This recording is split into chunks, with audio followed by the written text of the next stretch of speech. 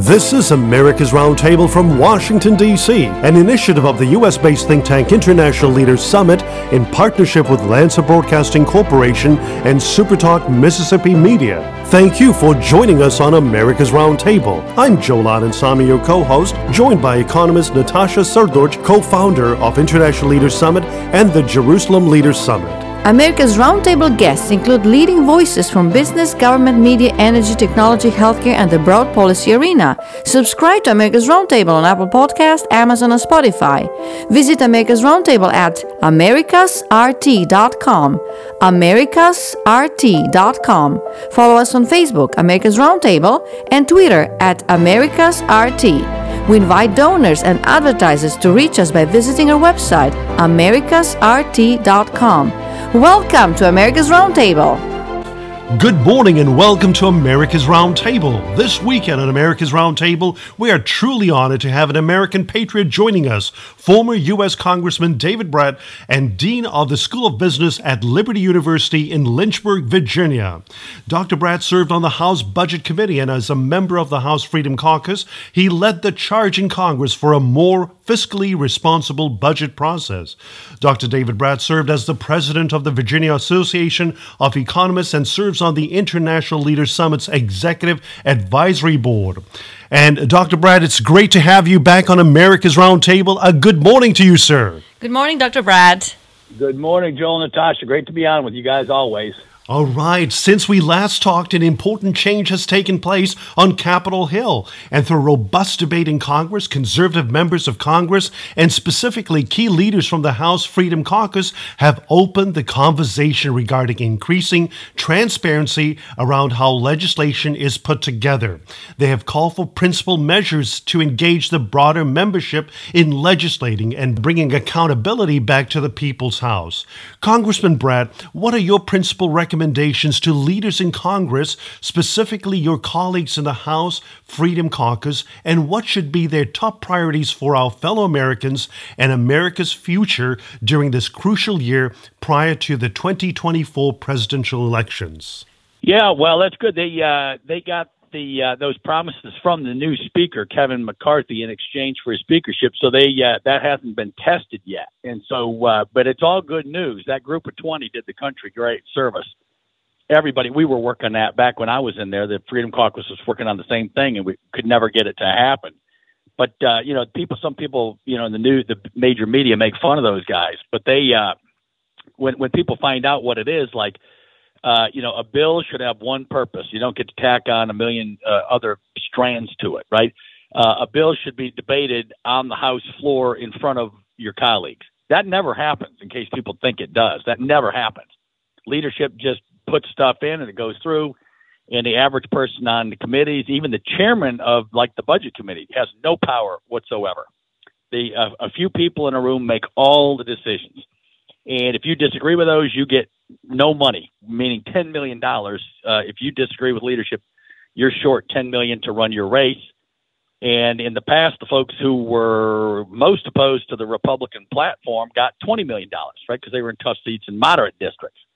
And so if you want to know why we're, $32 trillion in debt, and the CBO came out yesterday, the Congressional Budget Office came out yesterday, said we're going to add another $20 trillion in debt over the next 10 years, right? That's not a typo.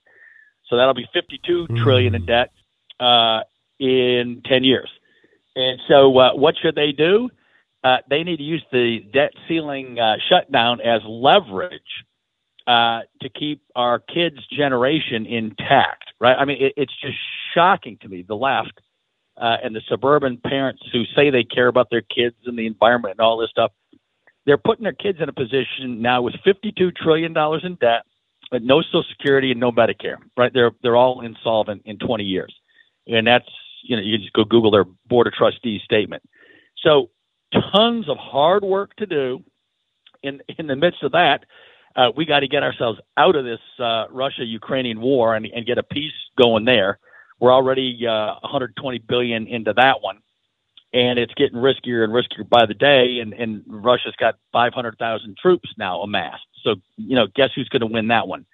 And our establishment, elitist military leaders, not the troops, are just spreading misinformation that somehow Ukraine could still win this thing. I think that's turning this week. And then we need to focus all of our attention on China.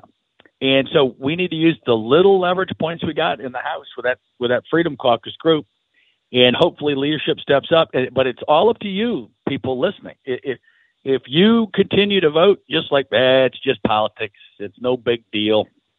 It's a big deal. We got some major problems on our hands, and we need all hands on deck. And if people want to follow me, I'm at Brat Economics on Getter. I've been posting all this content and data and receipts, not just opinions. And I try to post the best folks in the world. Yesterday, I posted Robert Gordon. He's the leading economist on productivity. And he says for the next 10 years, we got productivity growth of 1%, which is basically going to be your economic growth for the next decade as well. So I wish I had more good news to share, but we're in for some tough ride coming up. Right. Professor Brad, we always appreciate your expert analysis of the U.S. economy. And you just mentioned the debt. I mean, we have to grow faster, basically. And you just mentioned also 1% productivity growth. So if we look at the real gross domestic product, GDP, it increased at an annual rate of 2.9% in the fourth quarter of 2022, which was less than 3.2% growth in the third quarter of 22. The unemployment fell to 53-year low in January. And while we were talking about recession last summer due to the 2 consecutive months of falling GDP, now the economy appears to be rebounding. On the other side, we're not getting rid of persisting inflation, which can be exacerbated by higher employment and strong consumer spending. Because of inflation, it is expected that the Fed will continue to raise its prime rate, which is currently at 4.75%, while inflation was still at 6.4% in January, however lower than June's 9.1% annual rate. Professor Brad, what are your thoughts about the current state of the U.S. economy and your recommendations to increase economic growth, which we need to reduce the debt, while at the same time fight inflation?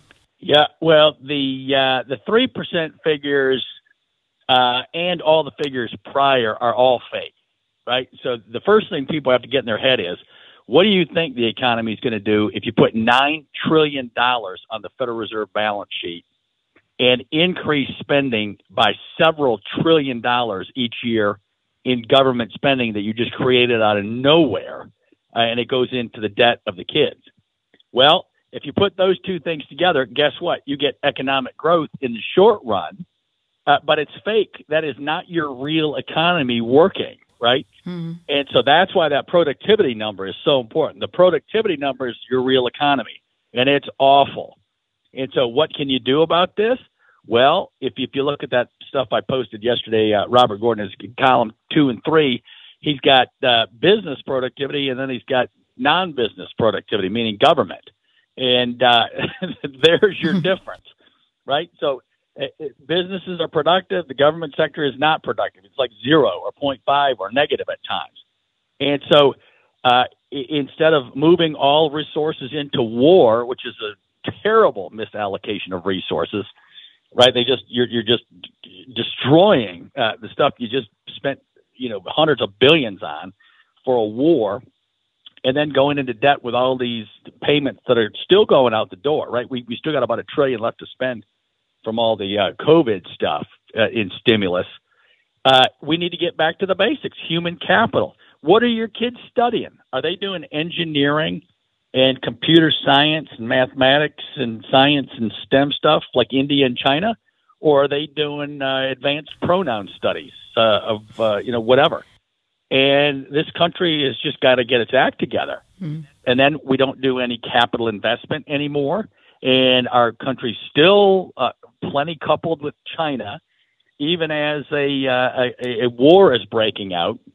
China's aligned with Russia, and all of our woke CEOs still have their plants in China, and they don't think 2 cents about it. Well, they're going to think about it, and they have a fiduciary responsibility to think about it. And so the economy right now is just fake. And in a year or two, all that spending is going to be done and through the pipeline. And then we're going to see what the real economy looks like, and it's not going to be good. And as you just said, we're raising interest rates. So the Fed rate's going to probably go to 5.5%. next year. And then on top of that, when the interest rate goes up on $32 trillion in debt, you got to pay 5% on it now. Exactly. And it was 0% 1 year ago. So that's going to cost. So we got a lot of work to do. Professor Brad, you mentioned actually the human capital, and the Wall Street Journal published this week an article which was titled, "To Increase Equity, School Districts Eliminate Honors Classes." This is the most recent parental pushback in Culver City, California. It's the last, actually, in the last year's resistance following Wisconsin, Rhode Island, and other places in California to schools canceling the honor designation on some high school classes. And this is a dangerous zone. If there are any well-meaning individuals who are contemplating eliminating honors classes, they should be aware of the fact that this model was practiced in communism, where all should be made equal. And in this case, the equality of outcome can be summarized. It is better for entire communities and society to become less smart or dumber than allow some individuals to become smarter. And striving for constant improvement and excellence is what made America exceptional. So if we cancel competition among the students in the schools where all students can become smarter, the next thing is to cancel competition anywhere else, which would deteriorate standard of living for all Americans. Professor Brad, what are your thoughts on this? Yeah, well, you just put it real nicely. I mean, it's just absurd on its face. In the Judeo-Christian tradition, we believe all human beings are equal in the most important respects. Everyone's made in the image of God, but everybody has different talents and gifts and objectives in their life. And some people are better in school and some are not. And some people have other talents where they're better at sports or better at working hard or better family members or whatever, right? And so the idea that the central planner gets to take away your liberty to force these outcomes is the problem, right? It's like, who made them king, right? So that's the central issue is who in the world appointed you? They're not well-intentioned people, right? They're following the Marxist playbook to the T. And they want to bring this country down a notch. And the way you bring it down a notch is to dumb down the population. We've been dumbing down all the SOL test scores across all the high schools for 20 years. There's a whole literature on that, how we've dumbed it down, and we keep reducing the hurdles that we promised, right? The kids got to get over hurdles in math and English and all the core subjects. And now we've dumbed the test down so that anyone can clear the hurdle, so the kids aren't learning. And what do I think about that? Well, that's exactly why your productivity number is low, because our kids aren't learning how to think. And especially critical thinking, right? I mean, if you ask the average kid right now what's going on in China, they couldn't tell you probably much at all. And that's probably the most important issue in our world today. And then if you ask them, what does the word good mean, right, in ethics? What does it mean to be good?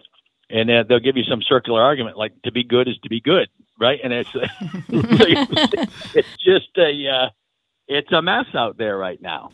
Congressman Brad, on curtailing the powers of major online platforms, the U.S. and in fact the European Union are weighing in on the concerns of the powers of big tech, specifically major online platforms. The Wall Street Journal's editorial board relayed these sentences this past week, and I quote, "The Supreme Court on February 21 is taking up Gonzalez versus Google, a case on the Section 230 immunity enjoyed by Internet platforms. This dispute probably won't produce the blockbuster ruling that critics of Silicon Valley want, but it might illustrate why the questions surrounding Section 230, which will keep coming, are best answered by legislators, not the judiciary," unquote.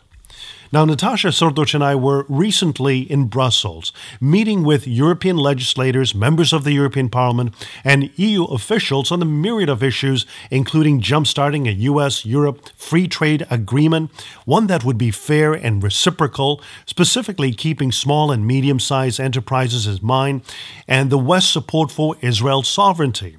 Now, the Europeans are advancing stricter measures to rein in the powers of big tech. And Reuters reports, I quote, "Google, Facebook, Twitter, and Apple face stricter EU online content rules based on monthly user numbers published by the companies. The new rules, known as the Digital Services Act, label companies with more than 45 million users as very large online platforms and subject to obligations such as risk management and external and independent auditing. They are also required to share data with authorities and researchers and adopt a code of conduct. The European Commission had given online platforms and search engines until February 17 to publish their monthly active users. Very large online platforms have 4 months to comply with the rules or risk fines, unquote. Congressman Brad, we all understand that big tech and specifically major online platforms have been biased in their approach, and that may be an understatement, as seen through the revelations presented by Elon Musk on how former Twitter executives may have influenced the 2020 presidential elections by intervening in removing the Hunter Biden story and in fact blocking users who shared the story, including conservative government officials, and giving Democrat candidates, progressive groups, and the far left a much more favorable platform. Professor Brad, as a former member of Congress and from your perspective and years of experience, what should legislators do in addressing this major issue, and what would you advise them in ensuring that we uphold the First Amendment of our U.S. Constitution and hold to account these tech giants that brazenly control what we can view or even find in our search engines? Yeah, well, that's well put, and that's such a huge issue. I mean, what you just said there at the end is the most important thing, and it's just staggering, right? The ability of our government. I mean, the COVID issues, the health issues that are still with us with these excessive deaths that are not being reported. I mean, it doesn't get too much more significant than that. And you try to go post that. Naomi Wolf's got her book and all the evidence out on that stuff, and she gets canceled. And so it's quite scary. And then, you know, a lot of conservatives have been canceled. If you ask questions about the elections or if you have views against big tech, how do you post them? And so I'm all for breaking up the monopolies, right? Antitrust, it's just ridiculous. Competition, and you got some of these free market guys that are getting paid off by big tech. Everybody's getting paid by big tech, right? And so they're in the pockets of big tech, right. So it's very hard to change it. Mm-hmm. Right. But, you know, no firm should have more than, 10, 20% market share, in my view, because to have a supply curve and a demand curve, a supply curve in perfect competition, which is the best outcome in economics, it's in the intro textbook, right? To have perfect competition means you have a large number of firms duking it out. Absolutely. And it's that competition between the firms that produces all the good outcomes. As soon as you lock someone into a monopoly, then they're huge, and then they go to the government and say, hey, I want to line in the budget, and I want even more of a monopoly. I want a public sector monopoly, too. So the government only uses me, and we're so huge, we'll give you a ton of money if you do that. And so it's just circular, and they get bigger and bigger and more powerful. And so this Google case is key, and I'm glad you brought it up. It's a great issue. Mm-hmm. Right. I mean, when you talk about monopolies, I mean, we're experiencing the same actually in health insurance markets in certain states and across in America, but also in investment market, with some companies getting most of the investments of retirement accounts and others. So I think we should dedicate one program with you, Professor Brad, to just analyze some of these companies, some of these markets, because people should be aware of it. Yep. Well, that's the basic issue that, takes a few sentences to explain is all of human history was led by dictators and central planning. All of human history, in every country, every culture, up till 1800, everybody made less than $1,000 a year. Then this amazing thing called free markets happened. There's always been markets, right? The ancient Hebrews had markets, the Greeks had markets, but choosing the market system is a social choice. And right now, the Marxists and the globalists and whatever are trying to make that social choice for us. And they're saying capitalism is bad and da-da-da-da-da. Well, you wouldn't be living in your house with electricity without capitalism. Exactly. And you wouldn't be driving that nice car you're driving without capitalism. And you wouldn't have any modern health care or all these fancy drugs without capitalism. And so folks just got to wake up and get back to common sense and get your head on straight and get strong again. We've just become weak, and it's time to get strong again. Professor Brad, according to Moody's Analytics analysis of Equifax consumer credit reports and published by the Wall Street Journal, 46 million people moved to a different zip code in just 12 months until February 2022, which was the most in any 12-month period in records going back to 2010. The states that gained the most residents were Florida, Texas, and North Carolina, while the states that lost the most residents are California, New York, and Illinois. And the pattern here is that the red states, obviously, those that lean Republican, have recovered faster than the states that lean Democrat. And in a period of 15 months, from February 2020 to May 2022, red states have added 341,000 jobs, while blue states were still short 1.3 million jobs, Wall Street Journal reports. Professor Brad, could you share with us about the major factors that contributed to 14% of Americans moving from the blue to red states, and what should the red states do to retain their population?